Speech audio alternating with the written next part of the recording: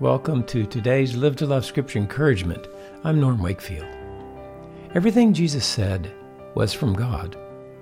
In John 17:7, Jesus said this, "Now they have come to know that everything you've given me is from you."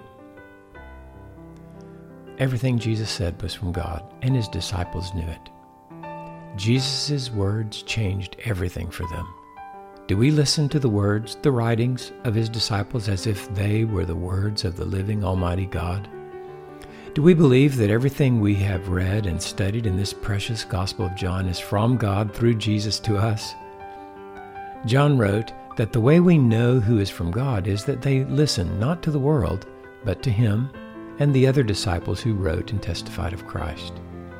1 John 4:4-6, John wrote, "You are from God, little children, and have overcome them, because greater is he who is in you than he who is in the world.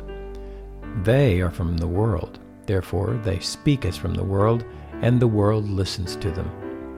We are from God. He who knows God listens to us.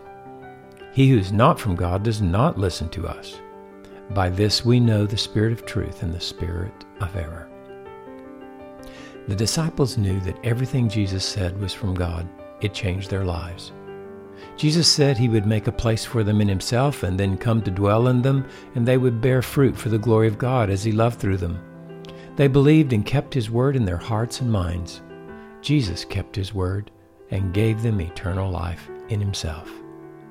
Those first disciples lived to love with Jesus and started a tsunami of love that pours out down through history until all of those who belong to God are swept up in the deluge of love. Such is the power of God's Word manifested in Jesus Christ.